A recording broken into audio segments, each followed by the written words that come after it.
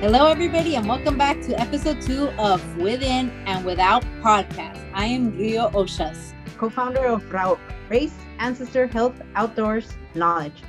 And I'm Everett.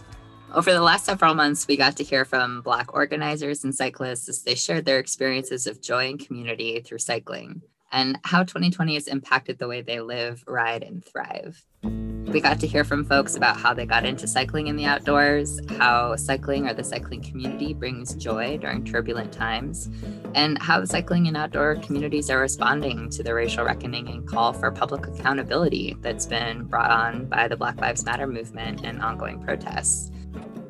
Yeah, I think what's important to call forth in this particular episode is we are going to center some of the, bike joy. Often when we think about bikes, people think about smiles, they think about laughing, they think about hair, their hair running in the wind, they think about pedaling, they think about all sorts of really wonderful things, but there is a place where bikes also meet, literally where the rubber hits the road, right? And reality hits and sinks in that not sometimes, but a lot of times even, biking while black is not very safe, right? Through a variety of communities, through a variety of reasons, right? And so as we're looking at, this mega 2020 year, really as a, to put it as kind of like a MRI that has happened over injustices throughout time immemorial since, America was stolen land that America was. We've seen the injustices, particularly for our Black relatives in this way, and really we were called to. For me, it's definitely been a call to action to make sure that we are, all of us who are not Black, really step up to celebrate, protect, center, prioritize, and resource our Black relatives at this time. I got to speak with writers and organizers Grace Anderson and Devon Cowan, who I met through the WTF Summit in 2019, as well as Rachel Ulzer, who's one of the co-founders of Pedal to the People, which is a collective of Black, Indigenous, and people of color moving their lives forward 2 wheels at a time. But Rio, you did most of the interviews for this episode, so do you want to introduce some of the folks you got to talk with? Yeah, I'm really honored to actually introduce some of these, some of them friends and then great community organizers. First one will be Sarah Alabanza, who has co-founded Black Freedom Outfitters. Actually, Sarah and I got to ride on a bike tour from Eugene, Oregon to San Francisco on a very transformational bike tour. Sarah then also introduced me to Ariana Lima from Puerto Rico, who's doing incredible work with the Black Bike Culture Mapping Project, which is literally mapping safe spaces, whether it's a bike shop or coffee shop or just a bike club that is safe for our Black relatives to attend and be part of. I also got the honor to speak with Lydia Moore, who's a bike mechanic and of different gears. And what's incredible about Lydia Moore's story is the idea of wanting to start a bike shop that, has a business model geared and tailored literally to people and servicing people. I also had the chance of interviewing 2 S.J. Brooks Scholarship recipients, Olivia Williams, who's a bike mechanic, and Caitlin Durst, who is a poet. My name is Zara Alabanza. I also like to go by Tinker Pan Feather. My pronouns are she and her, and they also are a lot of other things as I'm constantly just working through what gender means to me, particularly as someone who presents femme to the external world, but feels very fluid.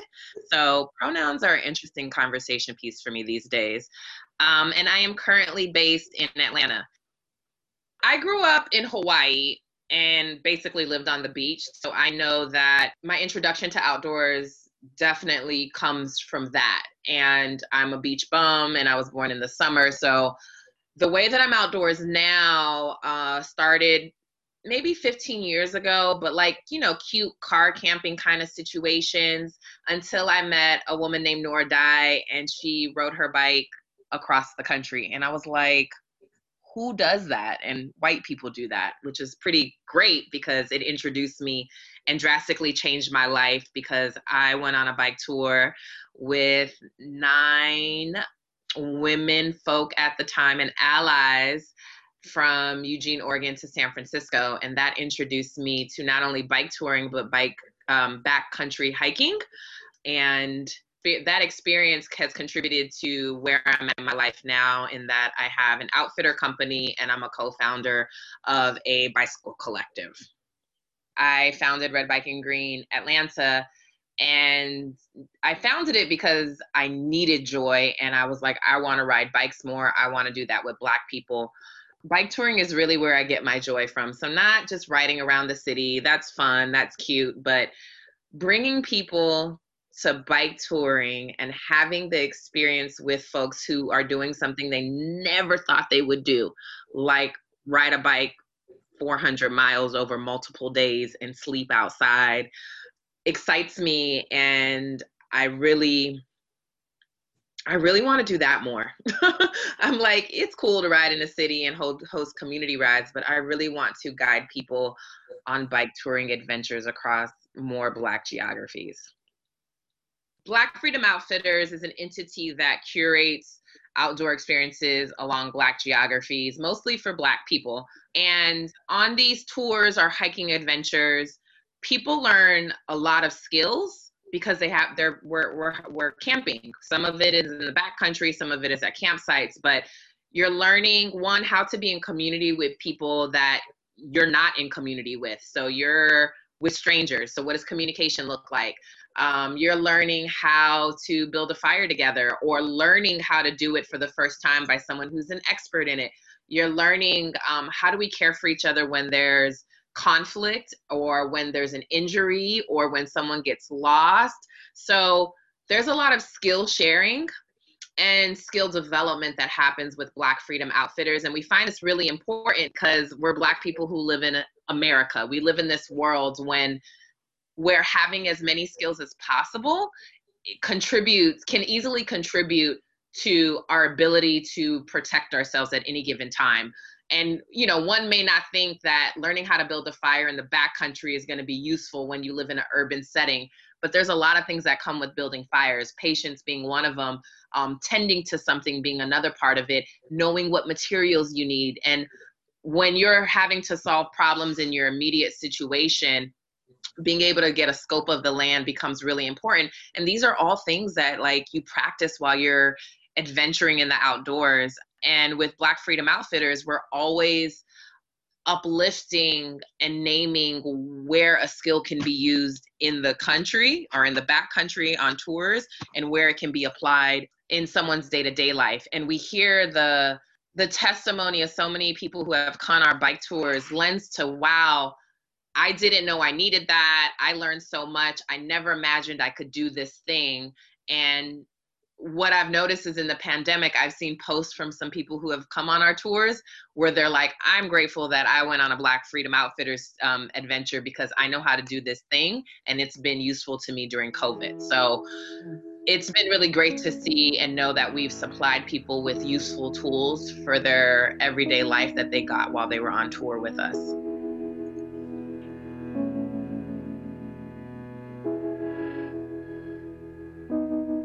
I am Ariana Lima, she, her, and I'm currently based in San Juan, Puerto Rico. I came across a post about RBG riding, and I don't think I had rode a bike in a really long time. I was a rollerblader, like skater, not skateboarder, but roller skates, but definitely a really big hiker. And I wanted to see more of Atlanta. I remember when I became a driver in Atlanta that I would take MARTA to the bus to see more of the city, right? And learn more of the city. And I thought riding through the city with a bunch of Black folks sounded like heaven. And it was. And from then on, I just rode all the time. A couple of years later, I met my wife, and we ditched our car and we lived carless for about 1.5 years. And we rode through the city with our, at the time, 7, 8-year-old for everything we needed, groceries, shopping, everything. And that really informed my environmental politic. It really informed my parenting politic. It informed so much. Like riding on a bike has really opened up pieces of me that I wasn't quite sure were there or that needed to be opened. I have a very special love for outside. And so it's a different take on what the trees look like and what the air feels like when you're on a bike to when you're walking or when you're running. And I mean, it's the closest thing to flying for me. And so the joy that it brings me is literally when I'm riding, watching other people find that. I mean, you can almost see it kind of cross across their face where they reach that point where they can feel their toes and they can feel the tip of their ears, all of it like in the wind and as they're riding. And that brings so much joy to me, to know that folks are finding that kind of like introspection in the open air, because outside is so great. The body, the being in touch with your body, so much is housed in us. I think biking opens those doors that some people just didn't know were there. I find that most cyclists, once they're on it, they're addicted.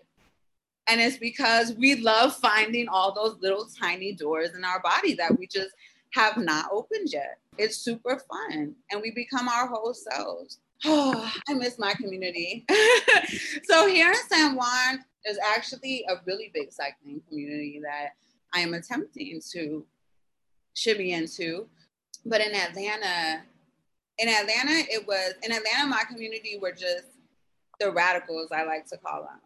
The ones who just live fearlessly, who love fiercely, and who believe that liberation's in our lifetime. When we share cycling in our community, we also share food. We also share community, like, community time. RBG always ends a lot of the rides with like a sit down and a cool down and just a time to chill and commune with each other. A place where people whose bodies might not allow them to cycle with us to come and still share in like that, that kind of euphoria that happens when the ride is over and you guys are just sitting and having your water. That it's contagious. And so if your body is differently abled and it can't ride a bike, we always invited people to join us at the end of it so that we could still all share in the euphoria. And so for me, that's how I really enjoy sharing it, because I'm very cognizant that not all of my comrades and all my compas can get on a bicycle, but I want them to feel the joy and I want them to find those little doors in their body. And sometimes it's just infecting them with that joy by sharing spaces with them outside of just the actual cycling. The Black Mapping Project is a geo-mapping project of international Black bike businesses. It's going to incorporate Black shops, Black groups, Black advocacies, Black bike influencers that are on Instagram and Facebook. And we want to compile all of this into like the central database so that they can encounter safe spaces.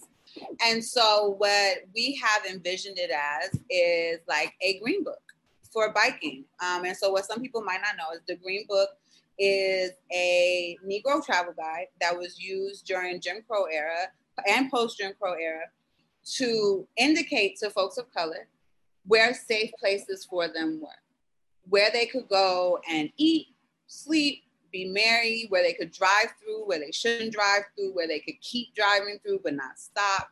And though we don't necessarily have to encounter all of the same horrors, if we're talking about cyclists crossing state lines, if we're talking about cyclists cycling outside of their home spaces, then what we envisioned was that they would have a very near and a very accessible way to know where they can go to be safe or who they can call to be safe. Because if we're talking about interstate cycling, then we're talking about flat tires, we're talking about chains popping off, and we want our cyclists, our people, Black and brown folks, to know who they could pick up the phone and call and say, hey, I'm stuck here, and know that that safe person is coming to help them.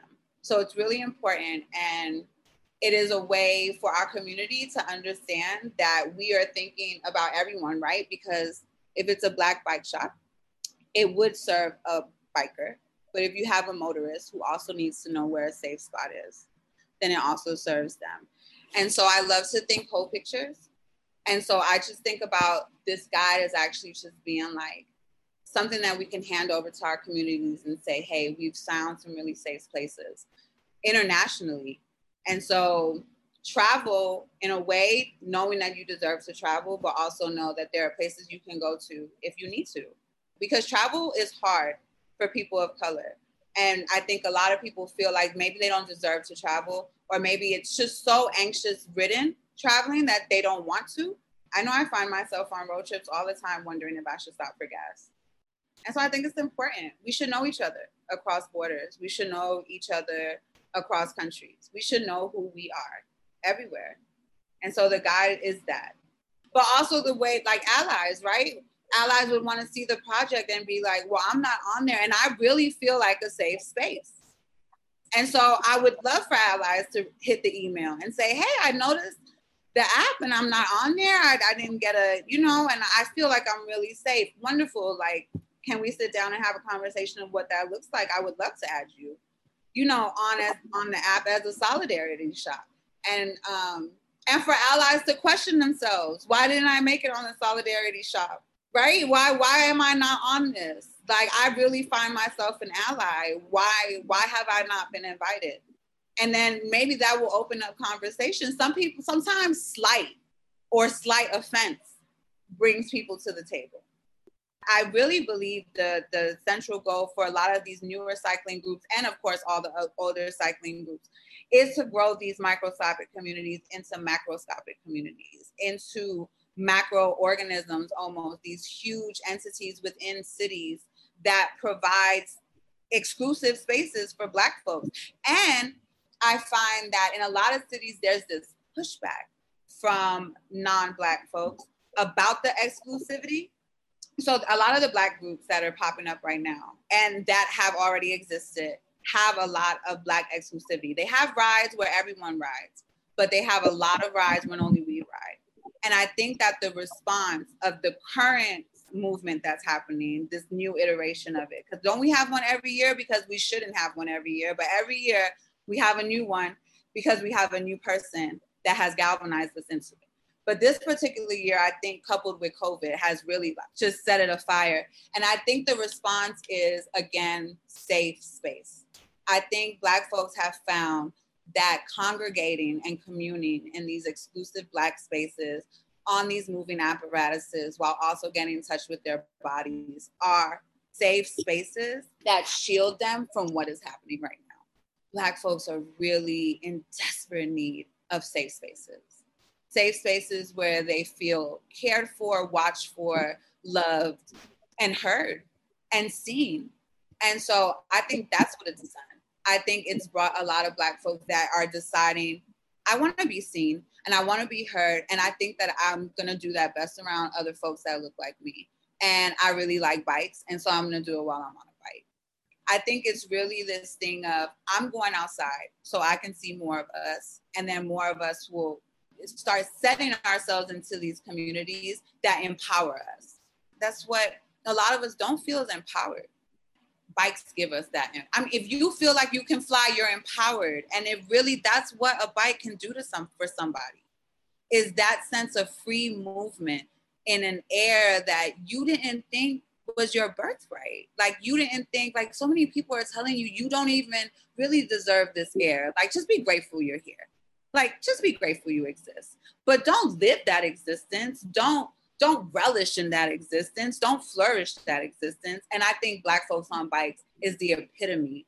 I mean, sucking up air folks told you you didn't have the right to in every single breath that you're on that bike. And when you do that in groups, it's a church. And I don't know if anyone wants to call it any other kind of thing, right?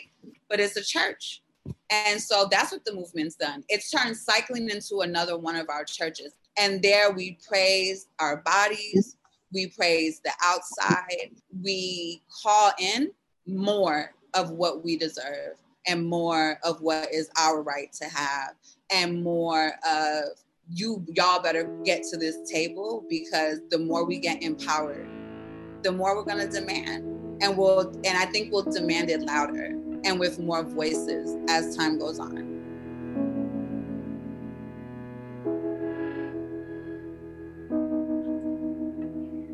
Hi, my name is Lydia. I am based on occupied Lenape land in Brooklyn, New York.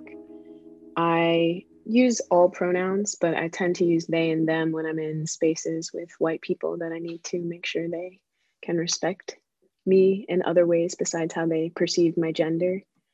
oh yeah, this is audio. So I'm also a Black queer person. So if you see me on the street, I'm gonna look like a Black queer person. As an adult for cycling, I got gifted a bike in 2006 that my grandmother won in a grocery store contest. I'd say that I really started to get more inspired to do like long distance cycling and bike camping. Some friends invited me to do an MS ride in rural Illinois, like in central Illinois. And pretty much from there, planned a trip in California with some friends very randomly and was just like, okay, this is my lifestyle. So I've ridden rain or shine through the winters of Chicago. It's really kind of given me a different sort of autonomy to travel and to where I go and how I move through spaces, because no matter what, I can always just get on my bike and leave, or I can go on to the next place when I'm ready. So really understanding how my pace can be mine without having to follow someone else's pace every time. Cycling brings me joy in so many ways. You know, just the feeling of endorphins when you're like riding a bike and then you're suddenly like, wow, I feel so good. Why do I feel so good? The wind going through your hair, the sun. And then cycling in community is so funny because the same things that you feel by yourself, you suddenly realize that when you're with a group of friends or a group of people, they're all feeling it at the same time too. And then you're like all smiling, or you're all like, yeah, wow, this feels so good. We're doing this together. And knowing that you have like that kind of community where we're supporting each other as we make it through the ride. I organize and lead bike rides through Brooklyn. And I think I've learned that I have far more capacity to learn how to care for myself and for others through cycling, through leading rides with people. I might be able to get by with a couple of bars and some goos, but remembering that other people might need a little more things than that. And maybe even when I see that person who I think is like, whoa, that person's a great cyclist doing great things, I'm going to have different needs that they're going to have. And being able to support each other as we fulfill those needs, either on our own or in community. I would say that like ever since I started commuting around the city in Chicago, I was like, well, I need to make friends who ride bikes too. And it was hard for a long time. It took me a long time to like find other people who were like me that wanted to ride bikes. And so that was really great when I had like this super cute clique and we'd like go to the club together on our bikes, or we'd like ride to work or ride home from work. And then I moved to New York and started actually working in the bike industry. And I think when you go from like building your own to then being in a space where you expect it to kind of already exist for you, there's like a dissonance that happens. So I knew that the bike industry was super white and super male dominated, but I didn't understand it as fully until I started working in it. You know, I would go to bike shops and be like, hey dude, sell me a tube, sell me a tire. And then I'd go home and do the work myself, or like find someone else I knew who could help me out, which I guess was like probably my subconscious being like, you don't need to talk to those white guys. You know, once I started working in the industry and I thought like, surely I'd be able to find more people to ride bikes with. And it still wasn't easy. It was still very hard to make friends with the people who had already been in the bike shop, right? There's like a lot of gatekeeping, a lot of like tribalism that comes up in those sort of spaces. When I was finally comfortable enough to go to my shop owner, I just said, hey, I want to do this thing. I want to have people create a bike ride series for people of color, for queer folks. And then a friend of mine later was like, oh, I know someone else who's already doing it. So I was like, well, let me see what they're doing. So Different Gear is actually a collaboration between Brooklyn Boyhood, my homies, Ryan Holmes, and then Amber Drew from Life Cycle Biking. So Brooklyn Boyhood organizes like Black queer parties in Brooklyn, for folks who don't know them. And Amber has been organizing mental health spaces that center the bicycle and the outdoors for Black folks in Brooklyn. So it was kind of cool to see that it was already existing and I could like use my access to a bike shop, to resources, and share it with them in a way that I think really propelled Different Gear into a whole nother realm of like community building. So now we pretty much lead rides once a month. Of course, pandemic era, we've been a little bit slower to return to that, really grappling a lot with what it means to carry a group of 25 or 30 cyclists who are all people of color, who are some variations of queer, trans, or non-binary, and making sure that it's a safe space. That's always been a really important goal of ours, is to create that safe space. I think the way I've begun to really define community is like having a shared goal, even if we have differences, clashes, personality moments, or moments where people need to learn or be held accountable. We're all still acting with that shared goal or that common goal in mind. So for Different Gear, our community is centering queer and trans people of color. And sometimes we have bike rides that are only for Black folks, and I think having people understand that the need to center ourselves in this way is so that we can build new communities and new ways of existing in this society that's like, late stage capitalism crumbling.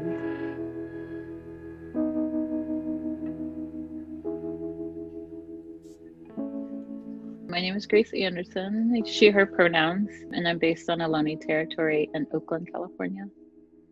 I don't have any memories on a bike before early 20s. And I'd moved to San Francisco and I didn't have a car and I couldn't figure out the buses. Like the first time I took a bus, I was too nervous to ask how to make the bus stop. And so I picked up a bike. Like I realized that a lot of folks in San Francisco were bike commuting and it seemed doable for me. Like I saw the bike lanes and a lot of folks were doing it. And so I went to Valencia Cyclery on mission and spent my whole paycheck on a bike. And then eventually I learned about people who would bike further than work. And I was like, oh, tell me more. And they were going everywhere, like on their bicycles. And right before I left San Francisco, I got a new job and I was like, okay, I want to celebrate this in a way that feels really good for me. And so I decided to bike to Santa Cruz by myself. And I didn't know how to change a tire at this point, like didn't know what a derailleur was. Like, there's just so much I didn't know. I'm so grateful, like nothing happened to my bike on the way down. That just opened up my world. It's like, oh, I can get anywhere on this thing and I can do it by myself. Like, I think prior to biking, I was super into climbing and I always needed a partner, and other activities, I always felt like I needed a partner, and cycling was one activity that I could do by myself. I know as a Black woman, like I don't get a ton of opportunities in public spaces to like feel my power. And there's two memories that I have that will always remind me that I am powerful. And the first one is I went on a mountaineering trip in my early 20s to Alaska. And then the second one is biking to Santa Cruz by myself, like something I'd never done before. And my only goal that I gave myself was not to get off my bike. Yeah, as a Black woman, that was just mind-blowing for me. And it still continues to be a tool or like a vehicle for confidence and grounding purposes and liberation. Like I think my joy is very much attached to the liberation or the liberatory future that I want to see. I think back to that bike ride and what I didn't know and what I didn't have in terms of gear and knowledge, and just a reminder that you don't need that much. I think like the more I got into cycling, I was like, oh, I need this and this and this and this, and I don't need any of it. Like I did that ride with very little, and just reminding myself of that. The people that I've had the privilege of introducing to cycling, specifically like overnight rides and like getting to a destination that we said we were going to get to. Like you see it on the map, but once you get there, you're like, wait a minute, I got here like using my own two legs. It's a very much like a human powered experience. And I think introducing people to that has given me so much joy. I think I used to think about outdoor activities and like how I built community. I was like, okay, like if I want to build a larger climbing community, I need to find other climbers. And now I'm like, who do I want to hang out with? And do they want to do the activity that I want to do? Because for a while, I thought I hated some of these activities, but it was actually like I just didn't feel excited or empowered by the community I was around. PGM1 is a racial affinity space for Black, Indigenous, and people of color who work in connection with the land. To have a space where we could gather without code switching, where we could show up as ourselves completely, where we didn't have to explain while we were there, and to also just dive deeper into the systems of oppression that operate on us and between us in the absence of whiteness. And so it started in 2017 by Aparna Rajagopal Durbin, Sophie Sarkar, and some other folks, and has grown now to like a beautiful network of 100 plus Black, Indigenous, and people of color who seek to disrupt and to like reimagine and then also like recenter ourselves and the environmental space. And I would say it's connected with my bicycling work or like my love of bicycles, because I think something that PGM1 does really well that I don't think was necessarily the intention, but a byproduct is just centers joy and happiness. I think what happens when we are given space that reflects and celebrates us, that like gives way to joy and happiness. And that's how I feel on my bike. I like when I'm among other cyclists of color and other Black cyclists, I just am so giggly and so happy. So it's always a reminder of like what I'm fighting for, and then also centering joy in that work. Yeah, this year's been really fucking hard. In May, I just like collapsed. It was just so much. But one of the redeeming things is just like the hyper visibility of Black people. Like, I knew we were out here, but like we're like really out here. And I've just been connecting with people I wouldn't have known about otherwise. And then it just reminds me like we've got us, you know, like the communities that we build, like the mutual aid and the way that people are caring for each other right now, and the different responses to like supporting communities that have emerged because of the pandemic. Like that's what I'm excited about. Like these capitalist corporations, like I can't, not to bring my plants into this conversation, but I've went from like 1 houseplant to 15 since the pandemic.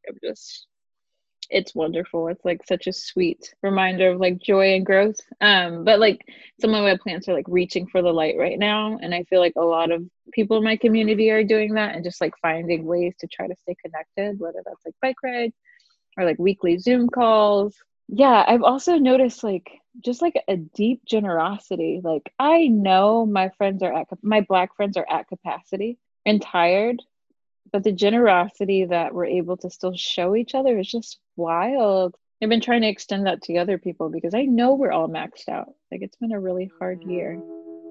People are dying. Black people are still being murdered in the middle of a pandemic. Like it's a lot. But I think that the ability to access that generosity has been really lovely to watch. My name is Devin Cowens. My pronouns are she, her. So I came to cycling actually as a form of transportation. I was an AmeriCorps volunteer and didn't have any money and needed to get around DC. Biking was cheaper than public transportation. So I guess when I like came into my own as someone who felt free and invincible, it would have to be like traipsing through DC on my bike, sort of like feeling the wind on my back, like feeling joy, going really fast. While I think I'm someone who is continually trying to learn and improve and educate, 2020 has upped the ante on that, so to speak. After the Ahmaud Arbery murder, I didn't go outside for 3 weeks. And that hit me on a deeper level than I was expecting, given the proximity to Atlanta and just sort of how often I was going outside alone on my bike. And so I think I have maintained riding my bike, gaining joy from that. But now I sort of see that as a rebellion in some ways, a necessary rebellion around me, both like, you know, at times fearing being solo on a bike, but also recognizing that that's something that I need and pushing against what that expectation of me is. Earlier on in the pandemic, was able to connect with PGM1, the organization that is creating space for Black and Brown folks committed to environmental justice, but other forms of justice for folks of color. And they have done a number of BIPOC Thursdays and just different sort of online virtual spaces for Black folks and also other folks who are non-white. And that has been a real joy to connect with people that are experiencing something similar, but maybe I don't know as well, and to just kind of share stories, hold space for one another where there's no performing. I can exist as my full self in all of my forms. And so that has been really unique and something I didn't know I needed. I have been energized by being around people, being around Black folk and in other BIPOC communities where I can sort of share and think and feel and, just be free. And that has been really healing, I think. But I think there needs to be a balance of one, resting, two, acknowledging the immense amount of labor that is required outside of existing in a pandemic, the labor required to organize and do things, but then adding the layer of a pandemic to that, which, is not just like, it's a pandemic, I can't see my friend, is like people are dying who may represent the community I am a part of. And then also, as we've seen, the amount of people asking Black and Brown folks for things, right? And so when you sort of compound those layers, it feels very bleak to find energy to organize and lead. For example, like in those PGM1 spaces, some of it is like, okay, we need this space to just sort of share about an experience I had, which like didn't sit well with me in a courageous space. But then also saying, are there things that can happen as a collective? Can we move through something together, sharing tasks and duties, to accomplish something? And then saying like, also I'm going to take a time out because I don't have the energy for this. I am hopeful in a small way around the anger that can be channeled into something more. But I think that change can come from Black and Brown folks, but because of where we live, white allies are going to be the ones to assist in moving the needle, fortunately or unfortunately. And that is sometimes unsettling. I have a little bit of hope because I need to be able to sleep at night and maintain my sanity, but I also need to be a realist around like what's possible and what the future can look like, and know that is going to take time.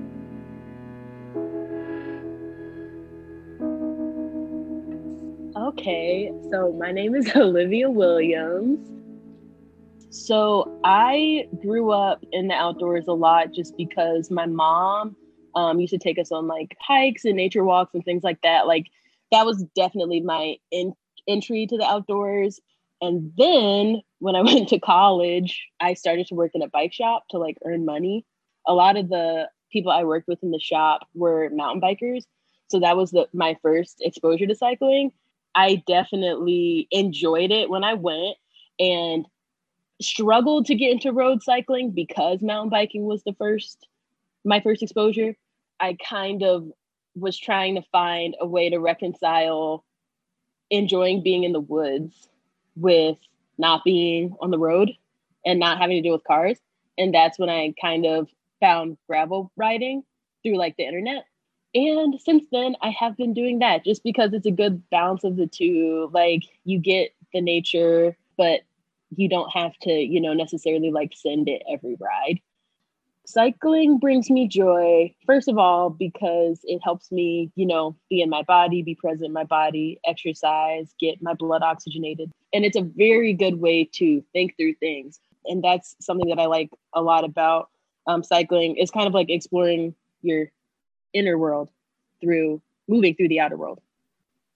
I had a really kind of interesting experience where I was supposed to like do a ride report for a super duper white cycling organization who is not as responsive. I'm not going to like call them out or anything, but who is not genuinely like as responsive to just presenting, I would say like Black stories as they are.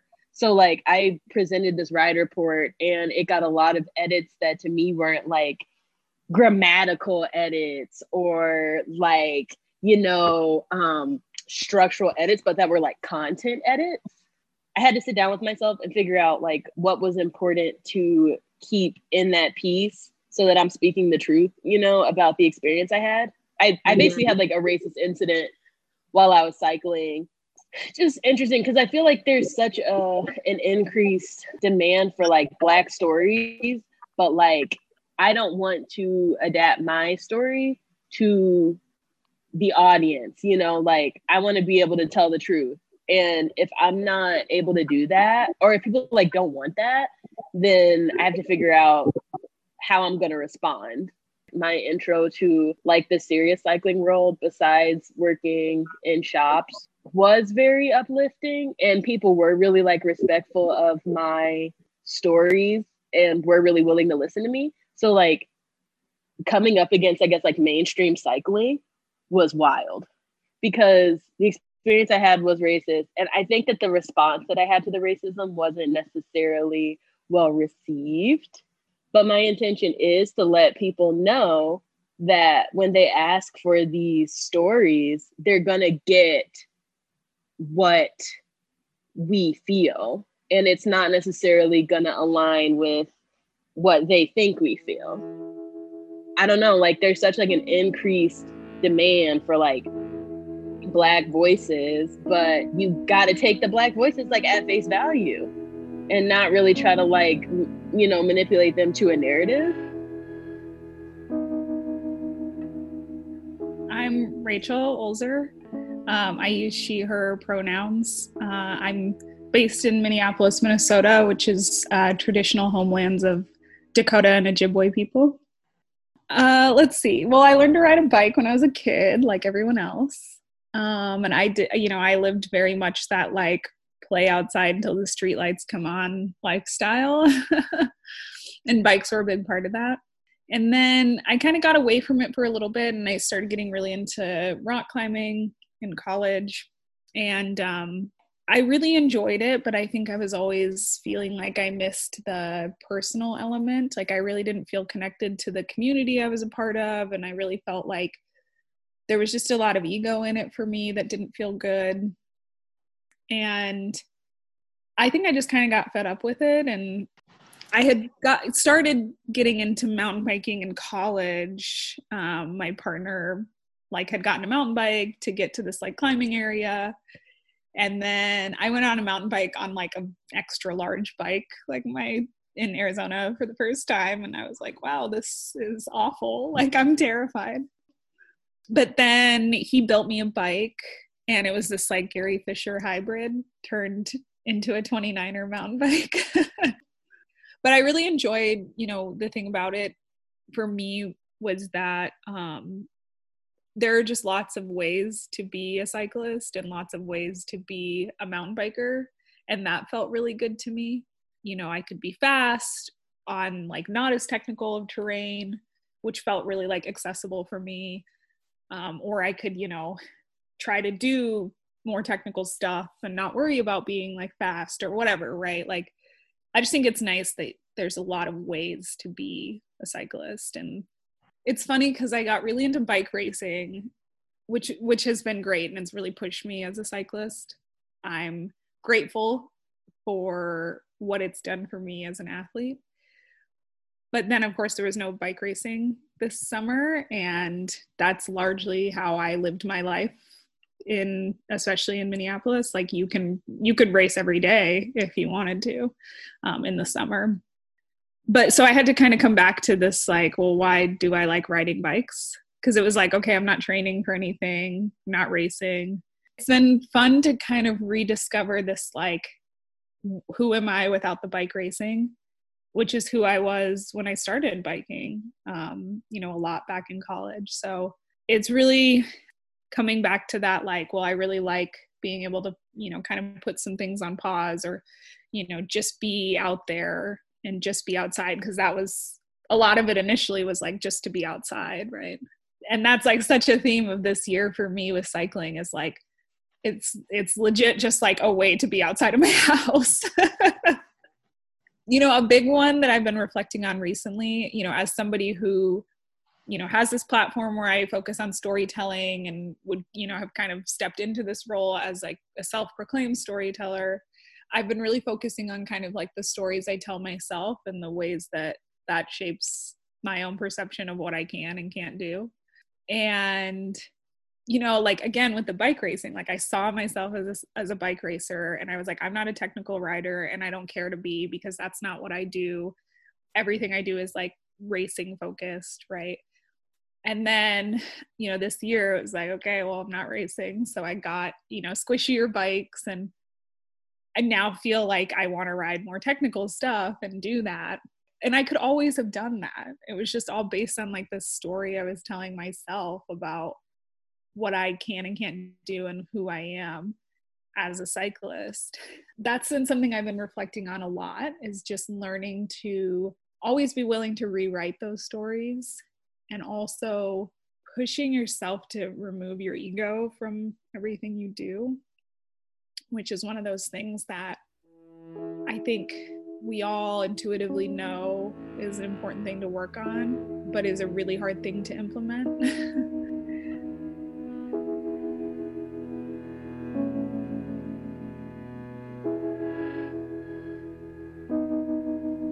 My name is Caitlin Rivas, and my pronouns are she, her, and hers. Such like a hard, complex question to answer, but I identify as Black. I'm also mixed of multiple ethnicities and races, and I currently live in Detroit, Michigan. I grew up in a very like rural countryside of northern Michigan and central Pennsylvania. And when I was growing up in rural Michigan, I had this kind of like clump of trees at the edge of our property, and behind that there was a forest and cornfields, and that was kind of like my brother's laboratory for just exploring and adventuring. And my family used to bike together. We would actually go on like organized bike trips by different local city hoods. And I also in high school got my first job as a dishwasher at a local pizza place. And one of the first purchases I made from my job was buying my own bike. And from there, I, especially in the summer and then some other times during the fall and spring, would bike what we like to call the block around our house, which is actually probably 4 or 5 miles of like hilly, like, farmland. And yeah, so it's really interesting now thinking about it, because I grew up in a very white centric conservative community. And so, right now I would maybe not feel as comfortable doing that as an adult Black woman. But then as a child, I did not fully have the awareness of what it meant to be a Black body on a bike in the middle of nowhere. And now I have much more even tangible visual of like when I come back home to my parents, not at their house, but around their house, is like Confederate flags and Trump signs and things like that. So it's like I would never walk or bike there. I don't know. Yeah, so it's definitely like a different experience now coming home. And I talked about this a little bit at WTF, like just being aware of not only like the history of trauma when it comes to Black folks and nature, but also just the presence of the unknown. And even like not everybody can pick up on the feelings, but for me as like a deeply emotional, intelligent, empath person, I could always pick up on the vibes of like, I don't even want to go near this place, especially now, coming back from living on the West Coast and other like bigger cities, and almost being like shocked, because this is not the place that it used to be. I mean, it is, but I didn't see it like that, when I was younger. So I'm always grateful when I learn that my body can do more than I thought it could, even in my mind when I say like, I can't do this, but actually my body can do it. I remember in college, I used to bike basically to school every day, but I also would bike along this path that was right on Lake Superior. And so the bike was something that like brought me to nature and to moments of solitude and beauty, which is something that I've always sought after, especially as a creative person, and also just like connecting with other people, especially more recently, who are BIPOC folks within the biking and the outdoor community, and just seeing the need to understand how that impacts us, and also just how that impacts the broader like environmental justice and racism issues, and providing just like visibility to that. I actually wrote a zine last year as a part of a graduate thesis that was all about like radical self-care for Black femmes. And so that really is a way for me to share my experiences of joy and survival, beyond biking alone, into like other, places of life, because I really see everything as an intersection. I actually run a Black feminist library, so I'm very passionate about reading. It's something that I founded last year in 2019 on Juneteenth, which is an incredible, important day. It's the Free Black Women's Library, and it's the Detroit chapter. There's several other chapters in the country.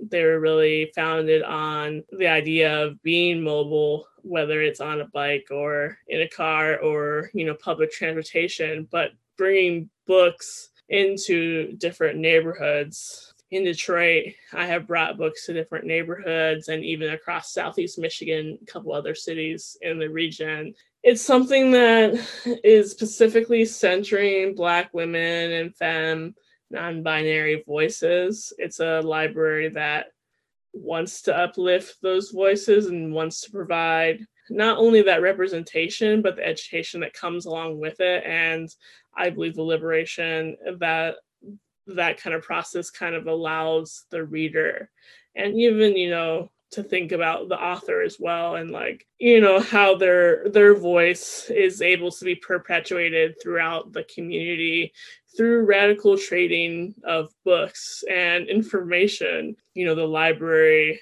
as a holistic system is a pretty cool system in itself, and has been like a community kind of center for a long time, but it's also a place where, we still see largely like white cis men portrayed, and even in bookstores too. So this resource is something that brings books that are, you can see somebody on the back cover that looks like you. And it's not just critical race theory or Black feminism, though those are incredibly important and something that I nerd out about a lot, but it's every genre. Black women, femmes write in every genre, whether it's sci-fi, comic books, poetry, children's books. Children's books are so beautiful. And so, yeah, just bringing all of the genres to the table, quite literally, and having people interact with the books, which brings a lot of joy. It's funny, I just am realizing this, the bike that I received from WTF, I originally started working with that bike, kind of just like hitch a bike trailer to it and bring a bunch of books in the trailer to an open air like performance festival that is a really amazing, performance arts festival in Detroit where, thousands of people come. And it's something that, pre-COVID, people from all over the world even would come to participate and to witness. And so that was like my first iteration of this kind of work, which was like last summer. And then earlier this year, I started working with actually some young people here in Detroit that are part of this high school that has a really cool kind of like business trade program where they actually like upcycle old like cargo tricycles that were part of the assembly lines in some of the car industry plants that are around Detroit. And they upcycle these bikes and have turned them into a bunch of wonderful bike businesses. Everything from like, there's a flower bike. There's one that they've developed to filter water. And then this bike that I'm working on, which is going to be a cargo tricycle, like I said. And like the book cycle movement is quite radical and cool and nerdy and fun. I was super inspired by this other bike library in LA called Flow. And it's an acronym for Feminist Library on Wheels. And they've been doing similar work to what I'm doing, but they kind of do feminism from a broader intersectional lens and not just Black women alone. I don't know, so beautiful and so radical to just see Black bodies in that way. I fell off my bicycle today. I fell off, but I got back up. Yes, I got back up. I'm okay. Nothing much, just a couple scratches. Now I got this beautiful scar, and all of a sudden I think I'm tough. Now I'm broken. Tires over broken glass. In these streets are shattered dreams. Sometimes I think that I ain't shit. But when I'm whipping these two wheels, I am like, yes, I do exist. Certainly I'm mad. Certainly I'm here. But nothing is for certain, and matter disappears. So I keep it cool, gotta keep it cool, and I keep it fluid. I don't want to lose my intuition or my sense of humor. I am sensing this asshole on my right and his 2-ton machine versus my 25-pound bike, getting so mad. So I say a spell that I wish him well, and I hear a honk, and I see a middle finger fly out his window. I throw a peace sign, then I'm off, undisturbed by the hatred. Yes, I'm annoyed now, but shit, I don't hate you. I got too much light, I got all this light. Look at all this light around me. What would I be letting your fear take a hold and drown me? Hands off me, hands on handlebars. Hands free when I'm feeling a handle on courageousness. When I am feeling curiosity. When I am wind. When I am chaotic. I am wind, and this ride is my medicine. My grandmother's cure-alls. Prune juice every night and castor oil for every stomach thing. And now I'm stomaching it. That she gone, is she gone? We all go, we all leave. But right now I'ma feel this breeze. Everything carries me on my way home from grabbing groceries. I am full of gratitude to be riding, to be whipping. Yeah, I have 2 separate calls to action. Yeah, I think when I get that question or hear that question, it's like to white people. And so I think for cyclists of color, specifically Black cyclists, my call to action is like continue to take up space and find and identify ways to center your own joy. And for those of us who like to ride bikes, creating more opportunities for other people to have access to bikes and bike space, whether that's like Irisha was someone I was on a panel with last week, and she was saying that she wants to teach more people how to ride bikes, like more Black women how to ride bikes. I'm like, yeah, that's how I want to spend my time. So like facilitating the opportunity for more people and sharing that joy is my call specifically to Black cyclists. I think for the like greater, wider cycling community, is like stand behind the leadership of Black, Indigenous, and people of color, specifically like Black and Indigenous people. And what that looks like is giving resources and not your opinions of how things should be done or how you've seen them done, because obviously it's not working for us. Money specifically to Black and Indigenous leadership. And then also resources also in terms of like social capital and networks and connections. Really standing behind the leadership with minimal questions asked or no questions. Like there's so much unlearning that I'm doing this year of like, who am I talking to and for and why? I've been trying to like, because yeah, I've been trained to answer that question for white people. When people are like, what's your call to action? I automatically like picture the white audience and I respond to them. And I'm thinking about the times when I've been in the audience and I wanted like the person to speak to me. There aren't many organizations in the outdoor space that I would say are acting in an accountable fashion. It's more of a like reactionary, trendy reaction. I'll answer next here like what I think of in terms of accountability. I will say it's been cool to see the visibility of Black people on bikes and in these spaces. Like we've been here, it's just like a hyper focus on us right now. So yeah, I'll give it a year. I will say what feels like most powerful right now is moving money and resources. It's not enough to like say that you're going to like put Black people in your campaigns. It's like, how are you moving your money around and like who are you supporting, and are cops still riding your bikes?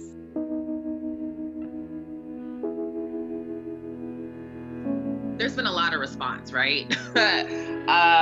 There's been a lot of public letters that go out that say we're in solidarity with Black life. There's been empty plans made by the cycling and outdoor community about how they're going to be in solidarity with Black life. And yet they've asked very few Black people about the plans that they've made. They've consulted very few Black people, if any at all, about these statements that are really heartfelt. And I believe they think that they're doing a good deed with stating them, but they're not backed by anything. And that is where it becomes problematic, because I and many of us want you to be held accountable for the things that you're saying you're going to do, and there's no system of accountability. So what I saw was people get really, really excited and heartbroken and felt like they needed to do something, and they reacted rather than responded. Reaction could have been simply saying, we stand in solidarity. We're going to go back and evaluate ourselves as individuals, as an organization, and then we're going to partner with viable entities to do our own internal work. And then we'll work with other people to develop a plan on how we want to stand in solidarity with Black life. So yeah, the racial reckoning and the call for public accountability brought on by Black Lives Matter, I think needs to be always held in context to the industry or the community that one represents. So the cycling and outdoor communities have a lot of things that they can do to reckon. And I think first it's very individual. They all need to themselves sit down and think about how they benefit from Black lives, how the people they're closest to, knowing where the people that they're closest to stand in regards to Black lives. And once that work is done, then they need to look at their organization. So what does it look like? Are there Black people in the organization? Who's getting paid the most money? Who's not being paid? And not bring on people to tokenize them, but just do a solid assessment of where their organization is at. Do a SWOT analysis. What are your needs? What are your weaknesses? And then bring consultants on other Black folks to contribute to whatever plan you think is a good idea. And have more than one Black person, because what's also not happening is that people who have not been advocates and activists and who are very new to the cycling world but got a lot of followers because their marketing is good, they're being called to tables. And no shame, no shade, but that's not responsible. There are many people who have been in this work far longer that can advise in conjunction with new people that are being brought to the table. But the point is, the reckoning isn't going to happen overnight. It's not going to happen with one Black person at the little table that's been created. And it can happen in a way where all of the outdoor industry, or the outdoor community and cycling community, are in alignment with what they're putting out, and still individualized specifically for if they're an organization or a business. But I think it's really going back to the drawing table and reassessing how they can approach it internally on a micro level, a macro level, and then a meso level. Who needs to be at those tables? And I think it's almost like if you put a call out and said you were in solidarity and offered a plan in the early stages of the current Black Lives Matter movement, you might need to apologize, because there's been a lot of harm caused with these statements of solidarity.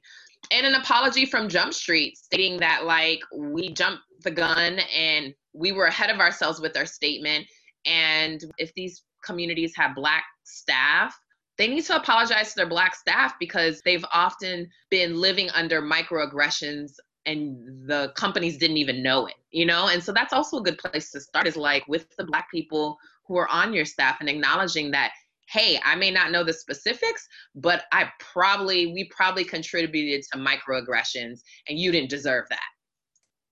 So one of the things that I've been thinking about as someone who has, I guess, somehow found myself in mobility justice, which I think is a really important intersecting point to all of our lives, the same way that I think reproductive justice is a major intersecting point to all of our lives, no matter who you are, what class, what race, gender. We all are reproductive beings and we all got to go someplace. So mobility justice has become really near and dear to my heart, even as I work to like understand it. And what I've noticed, the Black life that's being lost to police, that is being murdered by the state, happening when people are in motion. Black folks going from one place to another place in public space, not on private property, in very public space, whether you're in a car, you're a pedestrian, or you're on a bike. There's an opportunity for folks who are committed to transportation and urban development and urban planning to chime in and recognize this as an issue of their own on how you develop space, why we're developing space the way we are, who is it for, and is it safe for everybody? How do we make it safer, which doesn't involve including police? How can Black people feel more comfortable moving through space and time when this is the exact places we're being killed by the state? And I can't say that I have an answer, but my call is for more issue areas to make Black life an issue of their own, and particularly transportation and urban planning folks. They have to take it up and see that the way we're planning transportation, the way that we're planning space needs to be intersected and intertwined in how to contribute to Black life continuing and being able to show up in these spaces and not be at risk for being murdered. And somehow that ties into defunding the police and finding new ways to care for ourselves in public space with each other. It's a public health issue, it's a transportation issue, it's an urban planning issue, it's a police violence issue, it's a governmental issue, it's all of these. And we can't keep organizing the way that the United States tends to organize, which is not in an intersectional way. We need a bunch of different type of people at these tables working together to come up with solutions, rather than coming up with solutions in silos. A lot of it is starting to happen, right? Or it has been happening. Like I love the representation matters has been our call for a few years now in the cycling industry and the outdoors industry. And I love that we've seen in this year a shift to reclaiming rather than just representing ourselves, right? And I'll speak for myself as a Black person, but the Black community especially has really been grappling with this notion that we are not outdoors people, or the outdoors was not meant for us, when in reality, the outdoors in a lot of ways is what has saved us, has given us that autonomy or that sovereignty to self. I really appreciated at one point, I think it was Tamika that said, Black people have been outside, we've been sitting on porches, we've been sitting on stoops, we've been walking around the block, we've been on the block. It's just defining what that outside looks like for us and then deciding how we're going to use it, whether it's for a healing moment or for a gathering moment. These cycling and outdoor industries and communities that are, predominantly white have a responsibility to hold themselves accountable and hold their other white counterparts accountable, right?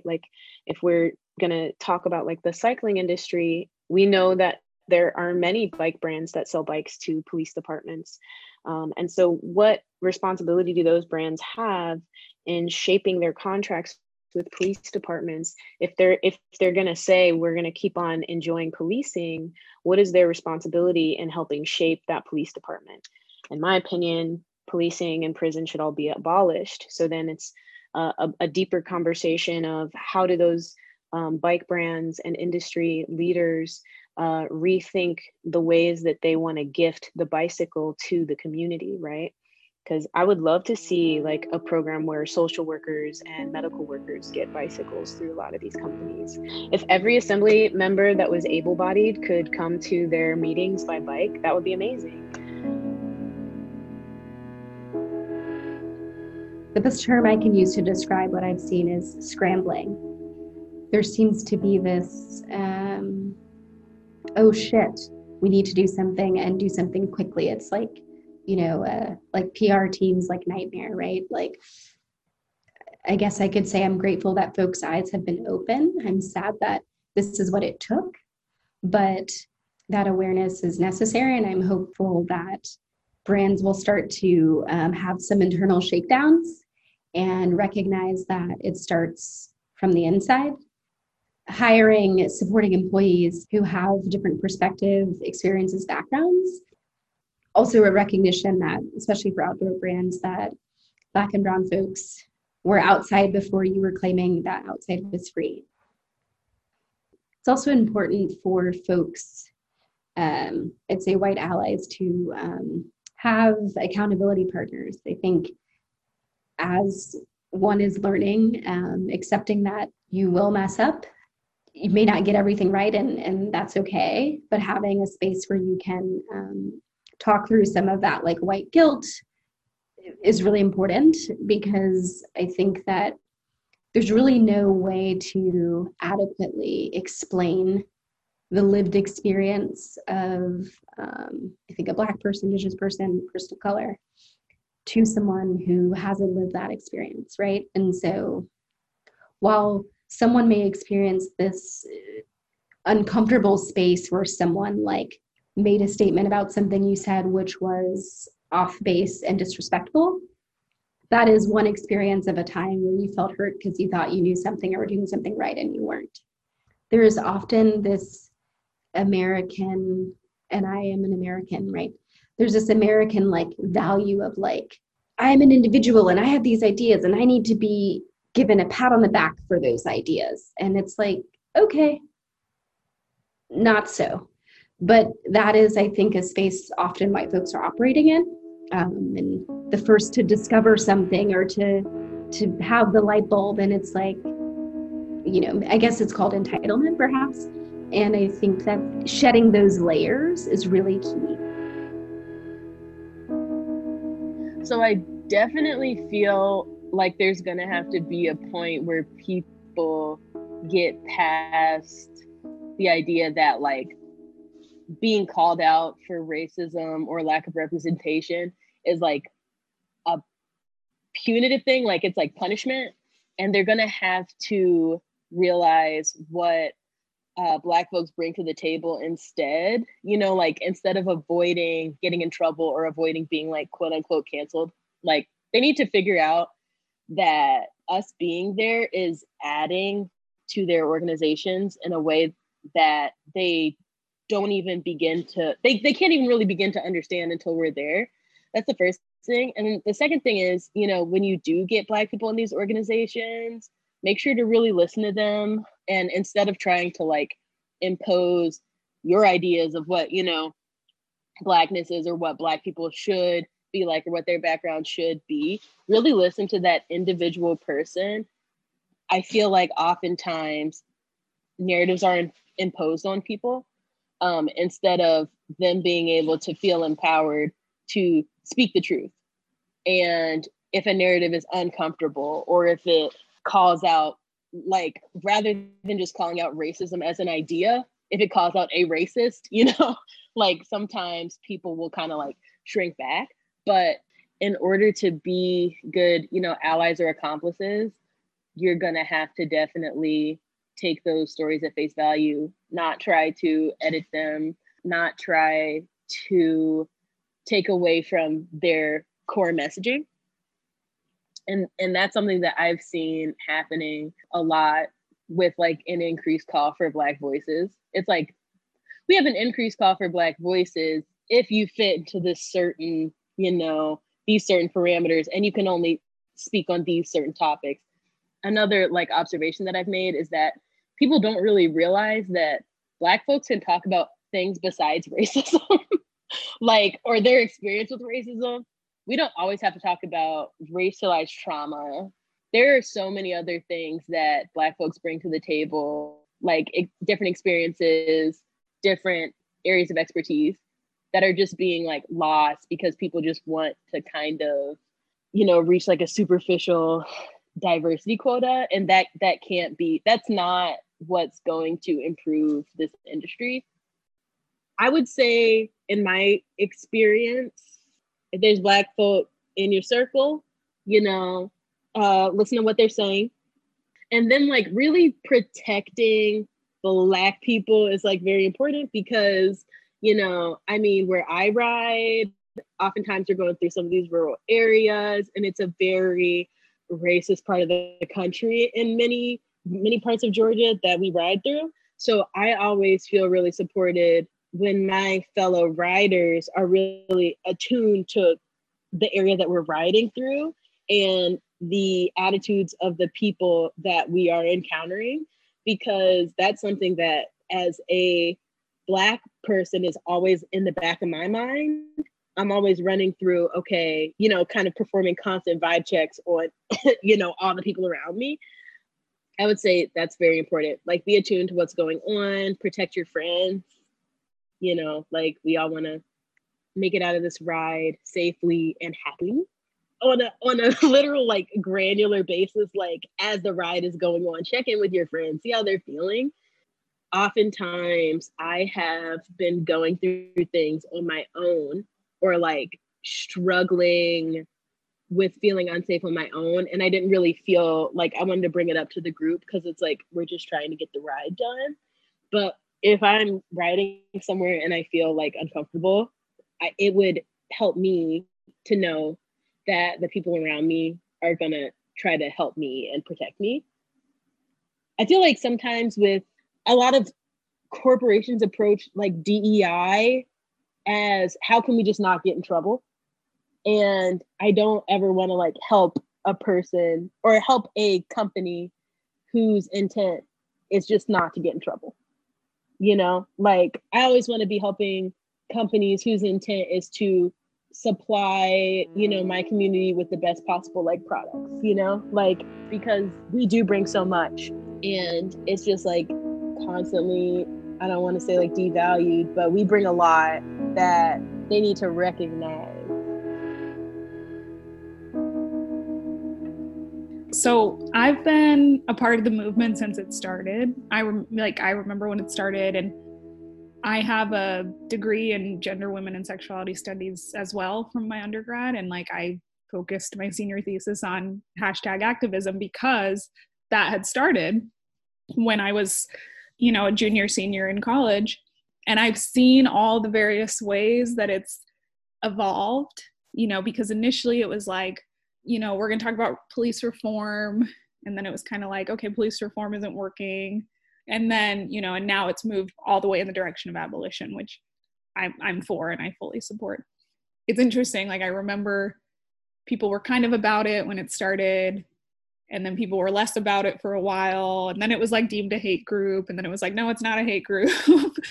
It's almost surreal seeing it come full circle in 2020 and seeing literally all of corporate America like make statements in some form or another, including the cycling industry, because I honestly thought I would never see the day that would happen.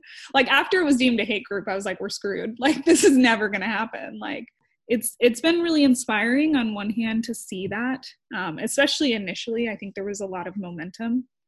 But now that a lot of the momentum, I think, especially outside of Minneapolis, has died down, it's scary, and I think it's disheartening. It's almost like a massive slap in the face to see that much momentum and to be like, wow, we could actually really get a lot of stuff done if people put their weight behind this. And then for people to kind of like take that away has felt so sobering. I do try to remain positive, because I don't think that, you know, having a nihilistic view of it is helpful for me, at least. I want to believe that it just means that people are doing the internal work. Like, maybe they're not showing up in public, whether that's online or in person anymore, but maybe that means they're like doing the personal work, the internal work. I think it's really good that the cycling community and cycling brands saw like a need for them to be a part of it. And I would hope moving forward that there's going to be more of that, because the work is definitely not done. I mean, I was really like impressed with, you know, some brands initially were like, we're divesting like entirely, like we're ending these police contracts. And that was really cool to see. It was like, okay, yeah, like this is a model for what needs to happen moving forward. If companies are serious about, you know, supporting Black cyclists or Indigenous riders or, you know, other riders of color, like really committing to giving money to people who are already out there doing the work. To be totally frank, I'm really sick of feeling like people will reach out to me and be like, I'm starting this organization. Will you be a part of it? It's like, no, I have my own organization. Like, just give me money to do the thing I'm already doing. Like, I don't want to give my time to something I'm not invested in any way, so that you can feel good about having like a Black woman be part of your organization. Like, I have my own stuff going.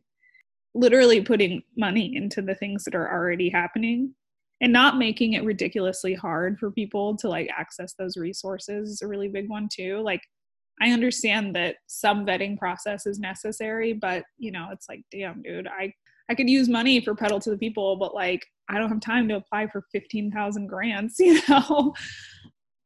So like, one of the first things that happened after George Floyd's death was the University of Minnesota was like, we're not going to contract with Minneapolis Police Department anymore. And that was like huge. It was like, whoa, this is historic. Like, nobody has ever done this before. I firmly believe that at some point, the University of Minnesota has to say, like, look, we have a duty to keep all of our students safe. And because we have students of color, that includes them. And I kind of feel the same about companies. Like, if your company is all white, then yeah, you're just going to see this as like, oh, that sucks for them. But when you have like people within your company who are like identifying with these movements, like, it isn't like, oh, I feel sad for them. Like, those are your people now. And I think that is actually really huge. I really want to see people like embody the growth and learning and movement the same way that race, as an example, is something I never stop thinking about. Like, other people should not stop thinking about that stuff. And that doesn't mean that you don't like have boundaries or care for yourself like within that work, but like legit just seeing everything as like with that like lens of like, what are the potential ways that this might be perpetuating systems of oppression, It's frustrating to have people like claim to care about this stuff, and then when you kind of like say like, oh, that might actually, this thing that you're really jazzed on sounds kind of racist, or like, I can see potential pitfalls to this, and people get like really resistant to seeing that. It's just so frustrating. And like, but if you're always like looking at something with a obviously what we would call like critical lens, then you're like open to seeing how like everything is built on like these systems of oppression, which means that we have to be really careful and really willing to like see how whatever projects we have in the future or whatever things we might do can like uphold that.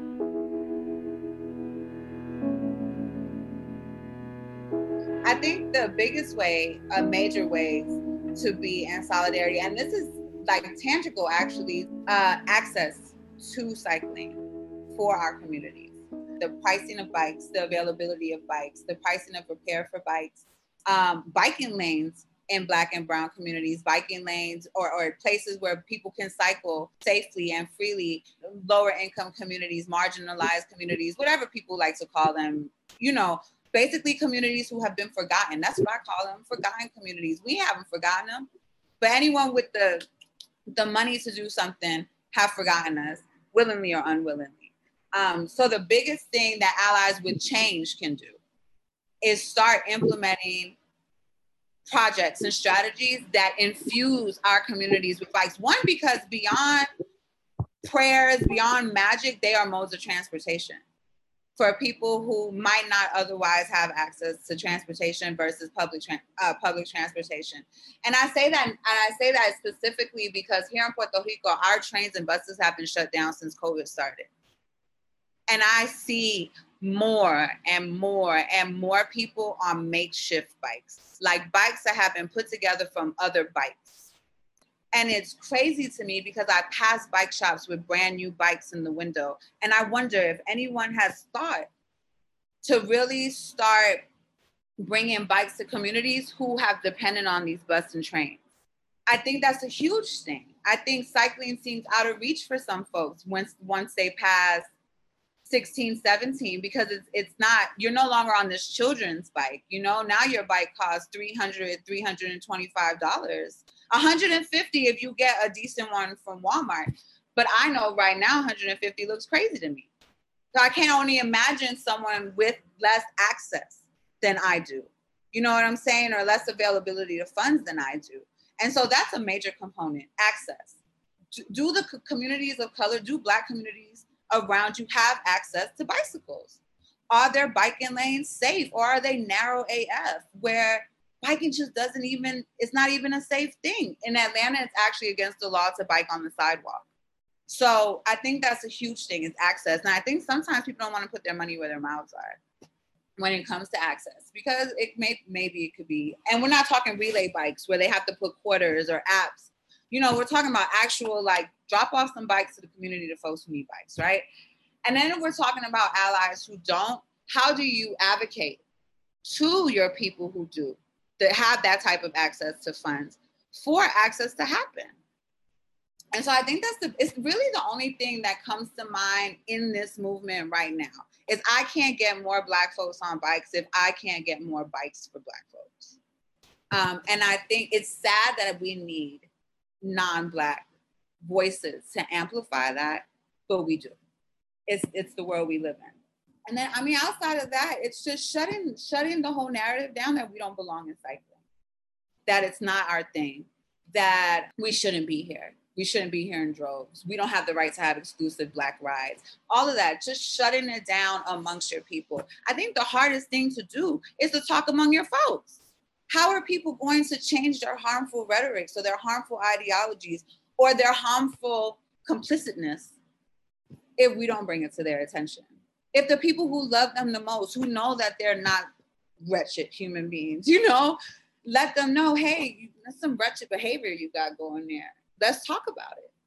Let's talk about it so we could be better and so we could be on the same page moving forward. Like, we're not playing oppression Olympics here. Everyone has been harmed by white supremacy, even white people. So why are we arguing about who benefits from the dismantling? Everyone does. From the ants to the clouds, everyone benefits from the dismantling of white supremacy. So if it takes you talking to your tia and blocking her on Facebook, dale, por favor, because we have to. We have to. We all have to. Black folks have to have their conversations around colorism and homophobia and everything in their families, and anti-Blackness that is within ourselves, right? I have to have the conversations with Boricuas around anti-Blackness and all of that. Indigenous folks, everyone has to have conversations within their family. It's the one thing that no one's exempt from. And white supremacy lies to us and tells us that having these conversations causes divide. And even people amongst our own people will tell us, well, why are you dividing us like this, right?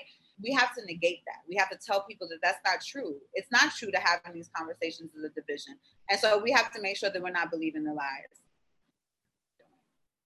Allyship looks like being just as cognizant of what racism looks like in all its iterations when you are out and about living in your privilege. It means like having to actively be aware of what is happening around you. What are the people who look like you doing to the people who don't look like you around you?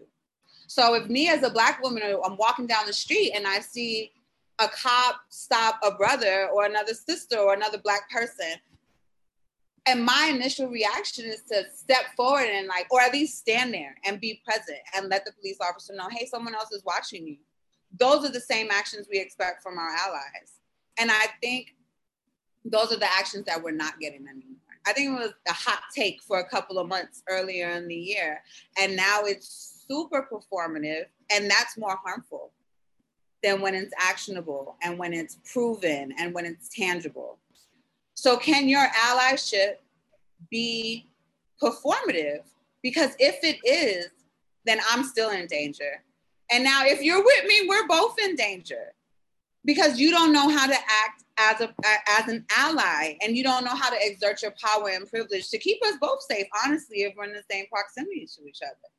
So it's a conversation that really needs to be had. And it needs to be had openly. It needs to be having lovingly, but also like fiercely, because we need folks to understand, of course, danger, lives are in danger everywhere, from me stepping out the door to me stepping back in my house. But if I'm going to places that are perhaps remote or historically known as white things, because let's talk about it, right? Like hiking is a white thing. Cycling is a white thing. Kayaking is a white thing. So if I have the audacity to occupy this space, I'm going to automatically perhaps piss somebody off. And so when you're saying I'm a biking ally, or I'm a hiking ally, or I'm an outdoors ally, I need you to really tell me what that means for you. Because posting BLM on social media is not going to protect me from whoever might be in these spaces that doesn't want me there. Because I think about it often, even in Puerto Rico, when my wife wants to go hiking or mountain biking, I think about, well, what part of town are we going to? Who has historically been over here? And I don't want to have to do that. It sucks that we have to do that. It sucks that I even need allyship to do that safely, to speak to that so that these spaces are made more available for us. But it's our birthright to do it. The land is just as much as ours. And so, we need people of the people who stole it to say, hey, actually, they belong here.